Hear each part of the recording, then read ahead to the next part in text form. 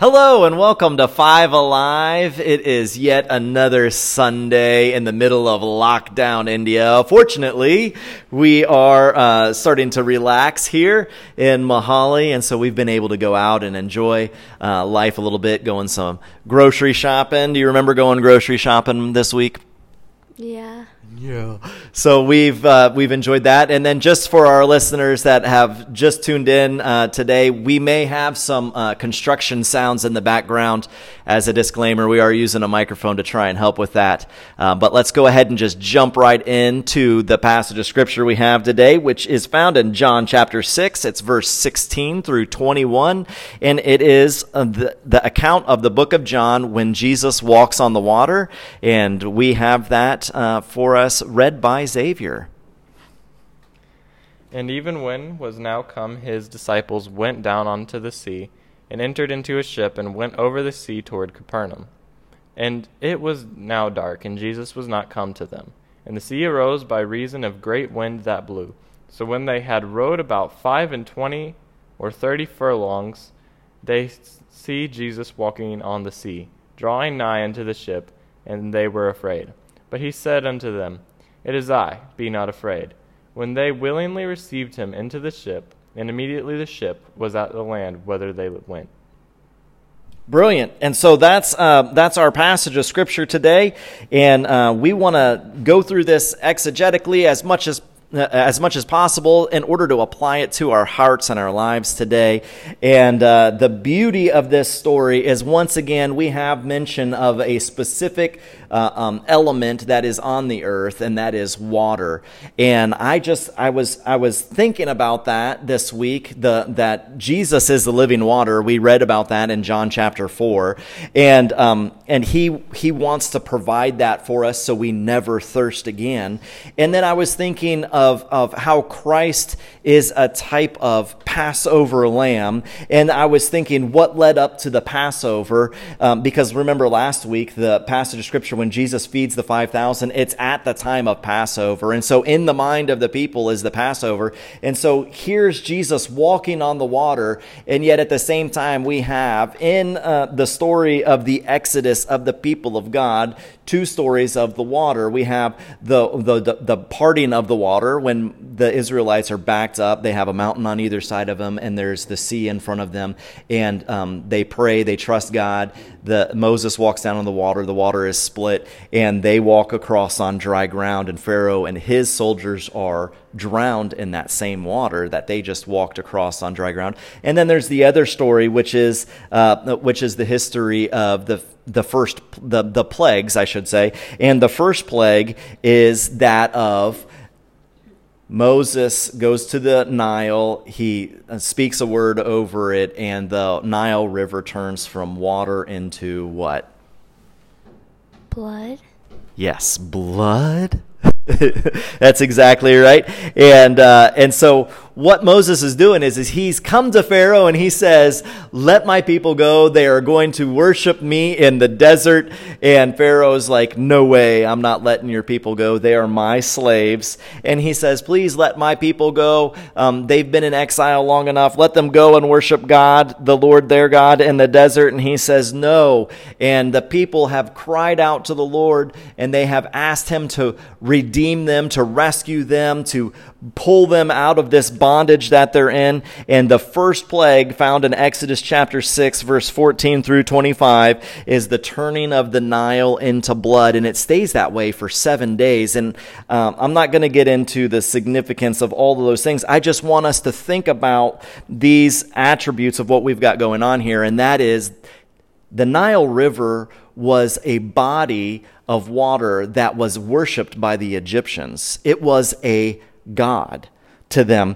And in the fact that they worshipped this body of water as God, they knew the properties that the water held for their lives. And in fact, I looked up earlier this week on on Instagram, or not on Instagram, sorry, on healthline.com, there are 16 uses of water for us, and they are like this. It helps create saliva. It helps regulate your body temperature. Water protects our tissues and spinal cord and joints. Water helps us expel waste. 5, it helps maximize our physical performance. It helps us prevent constipation. It aids us in digestion. It helps us with nutrient absorption. It helps us lose weight. It improves blood oxygen circulation. 11, it helps fight off illness. It helps boost energy. It aids in cognitive function. It helps improve moods. It helps keep our skin vibrant, and it prevents overall dehydration. And I was thinking through those things, and those are all things that we concern our everyday life with, and so no wonder people would make water a god. In fact, there's been a couple of times that I've been to the Ganga River here in India, and they worship the Ganga with Arti as if it is God, and the Egyptians were no different in this day and time. And so what it gets me thinking about is the fact that our God, Creator God, He created the water. And in his creation of the water, he's the supreme being. And when we start worshiping his creation, we are going against the natural order of the way he created us. He created us to worship him, not idols. And so what happens is when Moses performs the first plague, he's showing dominion over the god of the Nile. And he is revealing to the Israelites, and he's revealing to the Egyptians that he is God over all. And Jesus walking on the water it's also very similar form and fashion, that the water, the sea that the disciples are rowing across is the very sea that many of them work. That's where they get their fish. That's where they earn their living. This is the sea where they get so many different nutrients. This is the sea that provides livelihood for them. And yet Jesus has complete and total dominion over the sea. And I think this is an important attribute of who Christ is, for us to recognize that he is God above all gods, and that there is no one else like him. And that constantly reminds me of the story of the fact that we've got to not worship false gods, right? That was one of the 10 commandments that the Lord gave Moses on the mount. And it is, thou shalt have no other gods before me. And yet so often we create false gods in front of us, and so I just it's kind of a question to ask ourselves, and that is, what have I elevated in the place of God because it's a necessary or it's necessary for me to have that thing? Like, have I taken food beyond the level of preparing and eating so that way I have the nutrition in order to live my life for Christ every day, and made it my God? Have I created a business out of food, the food industry, that has all of a sudden it's brought in money for me, it's brought in customers for me, it's helped me develop relationships with people, friendships with people, and so my dependence becomes on the food and not on the one that gave me the ability to create and prepare and use the food. And I'm just using that as an example because obviously there's so many more, but just in general, like what are some of the things, or what is the thing that you personally in your heart have created to be God over our Master and Creator? And I just kind of wanted to bring that out within Jesus walking on the water. He's showing dominion over the natural element here. He's showing dominion over the wind. He's showing dominion over the waves. He's showing dominion over water.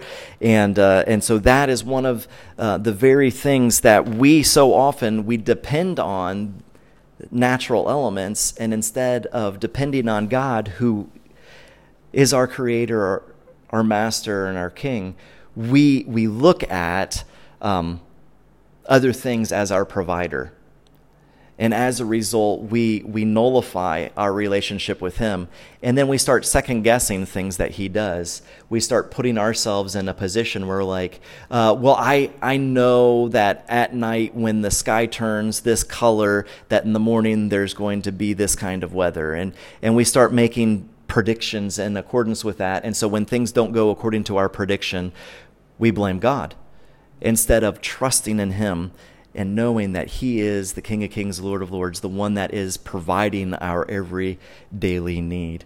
And so that is point number one, is just Jesus is the king over the natural elements.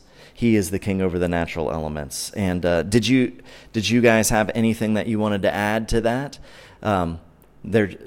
So next thing is, and this has been brought out by numerous commentators throughout the years, and that is the similarity. So if we'll turn our Bibles to Psalm chapter 107, or the 107th Psalm, and we're going to look at verses 23 through 31.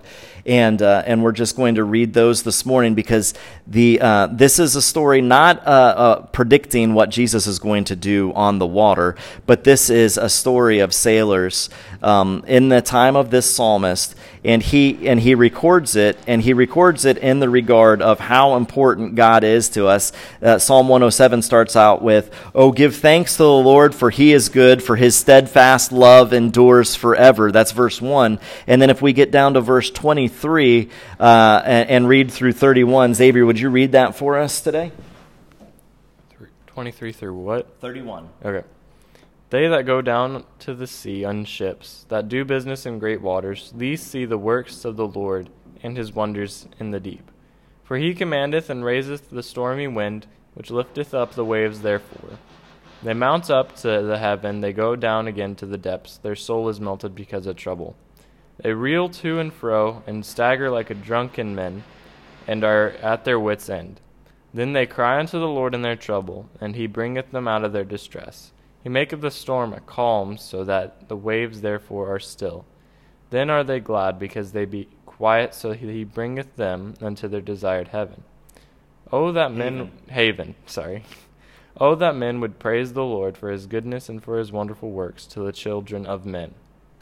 Yeah, so we have an account of God calming the sea in the midst of Psalm 107, and the reflection of what we've got here in the scripture of what we just read of Jesus walking on the water, a testimony that we have from three different Gospels. That's Matthew, that's Mark, and that's John, of Jesus walking on the water. And we see a few things here. We see that they got, both in Psalm 107 as well as in John chapter 6, some sailors got into a ship or into a vessel. The sailors got to see the marvelous works of what the Lord's deeds are in the weather and in the depths of the sea. That's in verse 24. The sea grows rough, 25 through 27. And notice it grows so rough that it's like the waves reach all the way up into heaven.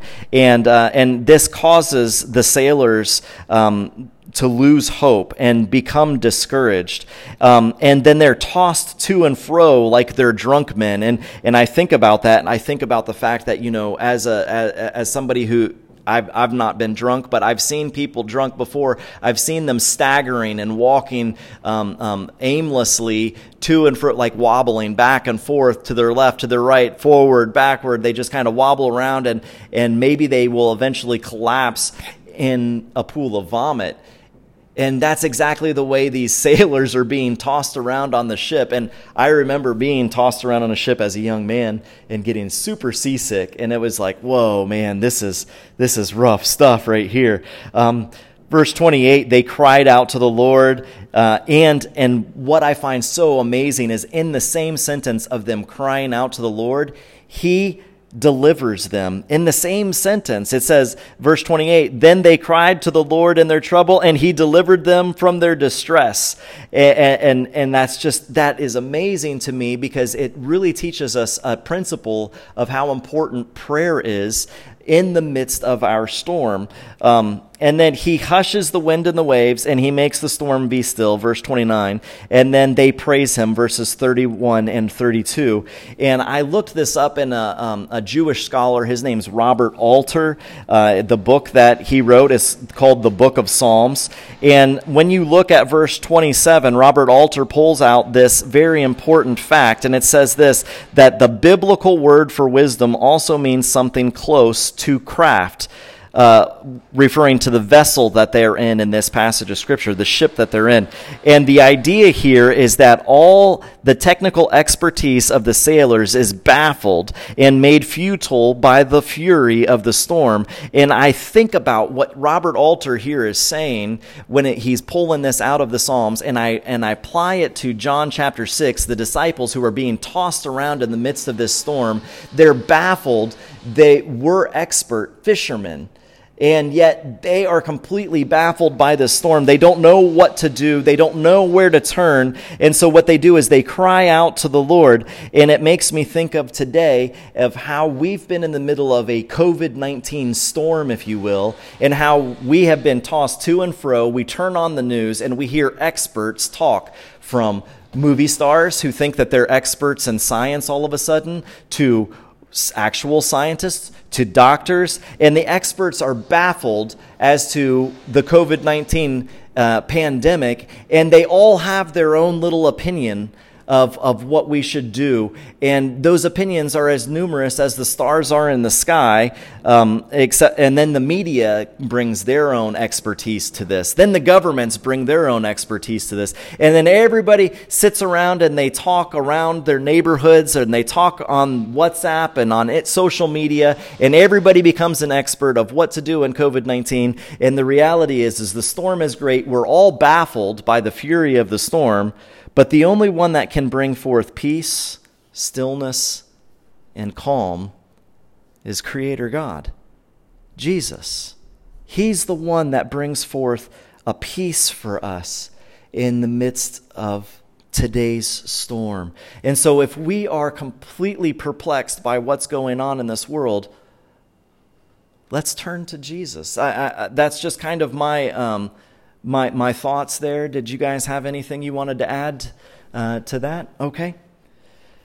Notice that the sailors face, now in John chapter 6, we see the disciples have gone off, and they've left Jesus. He's gone up on the mountain to pray, and as he's gone up on the mountain to pray, they start across the sea there, and it gets dark, and Jesus had not yet come to them. Sea becomes rough, the strong wind starts to blow, and when they're about 3 or 4 miles out into the middle of the sea, they see this person walking to them on the water.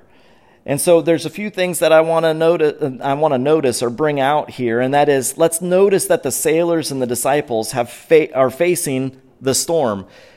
Just because they are disciples doesn't automatically remove them from the storm. We've had a lot of theological people coming out, pastors or whomever, coming out and saying, well, if God is God, then COVID-19 is not going to affect us. Well, if that was true, then that means the disciples wouldn't have had to face this storm, doesn't it? That would mean that the disciples would never have to face any hardships and no troubles ever. Everything's going to be smooth sailing.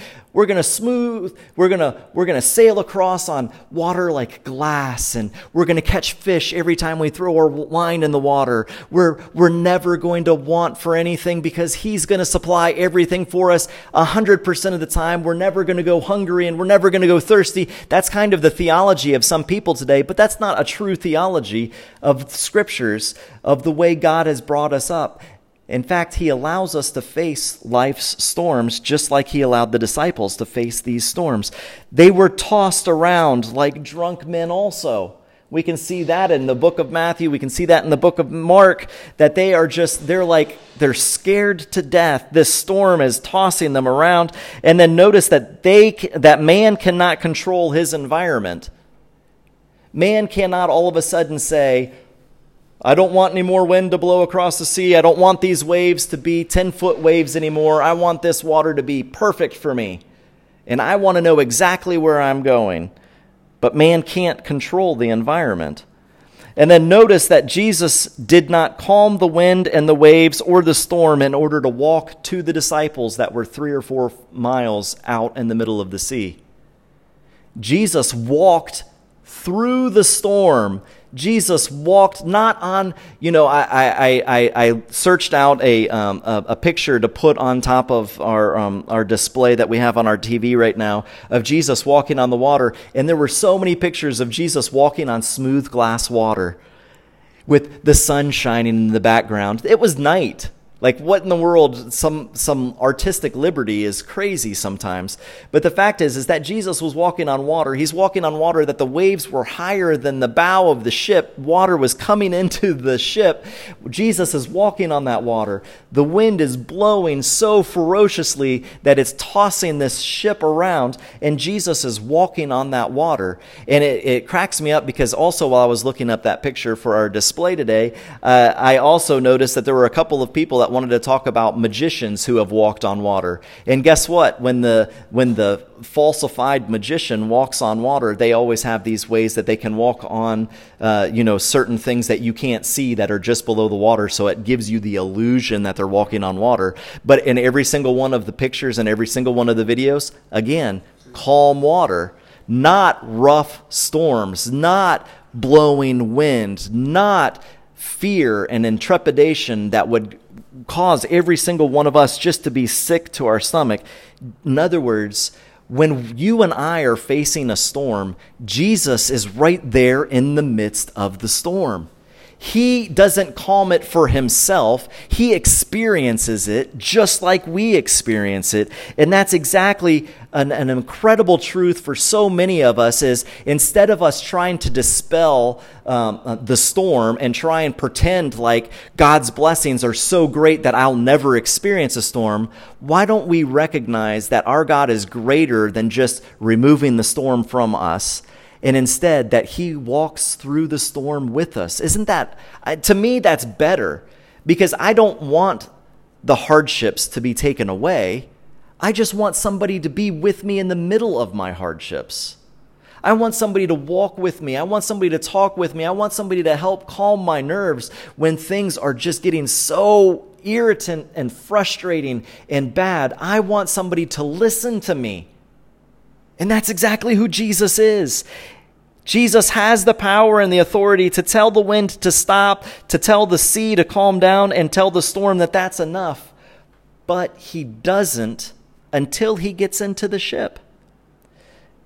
It was dark. Jesus is walking on the water, and the disciples see him, and they're frightened. And I mean, you think about this. For a split second, to see Jesus scared the disciples. That blows my mind sometimes because so often we think we say Jesus is the answer because he is. But yet at the same time, the answer, we for some reason tell our minds that the answer is going to make everything perfect and that every fear will go away. And yet the reality is upon seeing Jesus, the disciples got more scared.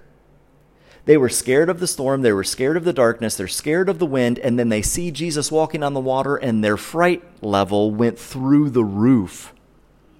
They were frightened at seeing Jesus. I mean, that's not something that we normally talk about. But the reality is there have been times in my life that God has given me the answer to a predicament that I'm in. And the answer scares me more than the actual situation itself. Now, I don't think I'm alone in that. When I get denied something and especially something that I've worked at really, really hard, and then all of a sudden I can't close that deal, that scares me.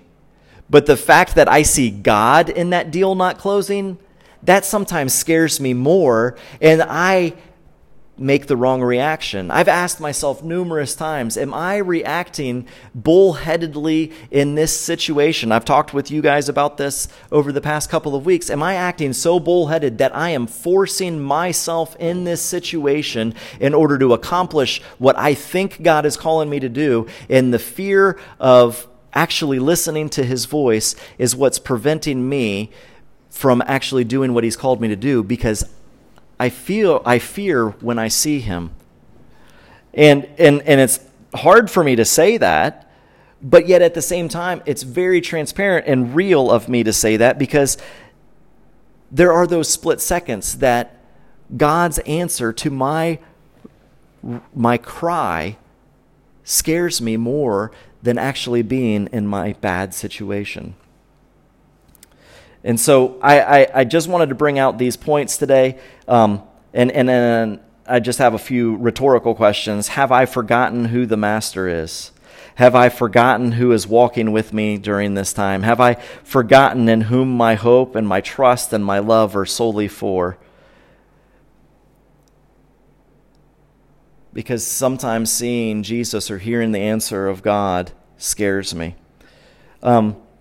Another thing that I notice in this passage of Scripture is that in the boat, the storm's tossing the disciples to and fro, and they got lost. Jesus shows up, they're scared to death, they're lost, they can't look out on the water and see some kind of marker that shows them, hey, you're almost there. And they're lost. We were out on a boat with our cousin about a year ago in July, and there was a storm coming. We were out in the middle of the Gulf of Mexico, and we were scalloping. And as we were on our way out, because where the boat ramp was, where we put the boat in order to get there, there are low waters as well as some reefs, coral reefs. There's some trees there, mangrove trees there, and so there's a specific path, and it's about, I think at one point, if I remember correctly, it's about 10 meters wide that you have to drive specifically through that, otherwise you're going to hang your boat up. And as we went out, our cousin, he showed us his GPS, and he said, if the storm gets so bad that we can't see our way back in, all we have to do is look at the GPS, because it will drive. We will just follow that line right through here, and we won't get hung up because we'll know exactly where we're supposed to go. And I wasn't even thinking about being scared about anything like that, but he was just kind of describing that to me. The disciples didn't have a GPS. They're lost out in the middle of the sea. And this storm comes along and tosses them around. They feel sick to their stomach. And I don't know if you've ever been sick to your stomach before or not, but when you're sick to your stomach, your brain isn't fully functioning, right? And you're not really comprehending everything. And you're like, oh my goodness, I've got to get somewhere too. And so the disciples probably were a little bit scared about that as well. And yet in verse 21, they take Jesus into the boat, and immediately the boat was at the landing to which they were supposed to be going. Jesus is greater than a GPS. Jesus helps us get right on track. He helps us stay on target. He helps us move swiftly. And so I have a few things here. When we get flustered or frustrated, and when we feel like we're off course in life, if we are completely in Christ in every moment, if we take him into our lives, if we take him into our boat, if we take him into our vessel, if we allow him, like it was said in Psalm 107 by Robert Alter, if we bring him into our craft or our wisdom, and instead of turning to man for wisdom, and instead of turning to false gods for wisdom, if we take him into our life, he's going to help us reach our destination. He's going to, in fact, get us to our destination exactly where we're supposed to be going. And that's what I really get out of today's passage of Scripture. And I know I haven't asked a whole lot of questions, but I just want some input here from you guys. What do you see in this passage of Scripture to help us really bring this Scripture alive, and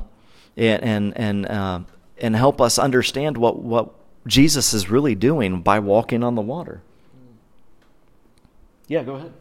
Well, I find it cool how in here, like, this shows us how a lot of stuff isn't, like, fiction and stuff like that isn't as far away than from what it seems to be. Like, Jesus walking on the water, first of all, like, people would say that's fiction and that's crazy, but he literally walked on water, which is almost impossible. I mean, physically impossible for a human to do. And then, in verses 21, when he got into the ship was immediately on land. And not only here, but the Bible talks about multiple other times when people have been just appeared in a different area, or they had a vision and they were in that area completely, they walked around that whole area and came back. And the fact that, like, teleportation and or being in a different place, like, isn't as far away from reality as it seems. Like, in watching movies or reading books and stuff like that, like, it seems crazy and that no one could be able to do it, but here is proof that it has happened before, and that when we're with Christ, and if we accept him into our lives, our vessel, our hearts, with him nothing is impossible. And through that we can get out onto the water and walk with him through the storm, and we can go anywhere he calls us to go, because that's how great our God is. Yeah, he's always with us, no matter the storm or the situation or the problem. Yeah. And even after that, going with the ship as well, is that even if we haven't accepted Christ into our lives, he's still somewhere in the distance waiting for us to invite him in and call him to come into the ship. Yeah. Or into our lives. Because we can go from that aspect, as this is a representation of Jesus wanting to come into our hearts and be with us. That way we have salvation. And we can be in the middle of our storms or our problems, our depressions, and all that other stuff. But Jesus won't be far off. Jesus is always there. It's just for us to be willing to look up and see him and invite him into our vessel. Yeah, absolutely. Absolutely. Well, to tie things up this morning, unless you had anything else to bring out, Mallory or Blair, all right, then to just tie things up, we've got to stop worshiping idols. Idol is anything that removes our heart from God. Today's example was the Nile. But what is it in your life that you aren't giving God complete and total control of in your life?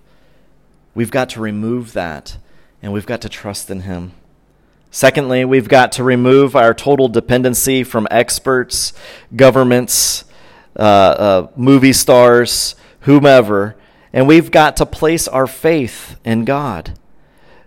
Yes, submitting to rules and submitting to laws as good citizens is absolutely vital, essential part of being a Christian, but we cannot allow someone's expertise to separate us from the supreme, all above all expert who is Jesus. That comes for health. That comes for scenarios of work. That comes for scenarios within our families. That comes in scenarios of everything. We can't be so dependent on experts. We have got to start spending more time with God. Third, storms will come. Trouble's going to happen. You're going to be disappointed. It's going to happen. But Jesus has sent us a comforter who is with us in the midst of our journey. That comforter is the Holy Spirit. John chapter 14, we're going to get there in a few weeks or maybe months, and we will learn more about who the Holy Spirit is. but he is our comforter. He is the triune God. He is a part of God the Father, God the Son, God the Holy Spirit, and he comforts us in the midst of these storms. He is the one who's walking with us on the stormy waters, the 10-foot high waves with the wind blowing across our bow. He's with us. And fourth, we may get off course. Life may take some turns and some wrong turns, and maybe landmarks or stepping stones will be removed, giving us the sense of maybe we've even failed in our journey, and that we're lost, and that we've made a big, huge mistake, and there's no way we could ever correct it. But Jesus, if we take him in over all else, he's going to get us to our proper destination.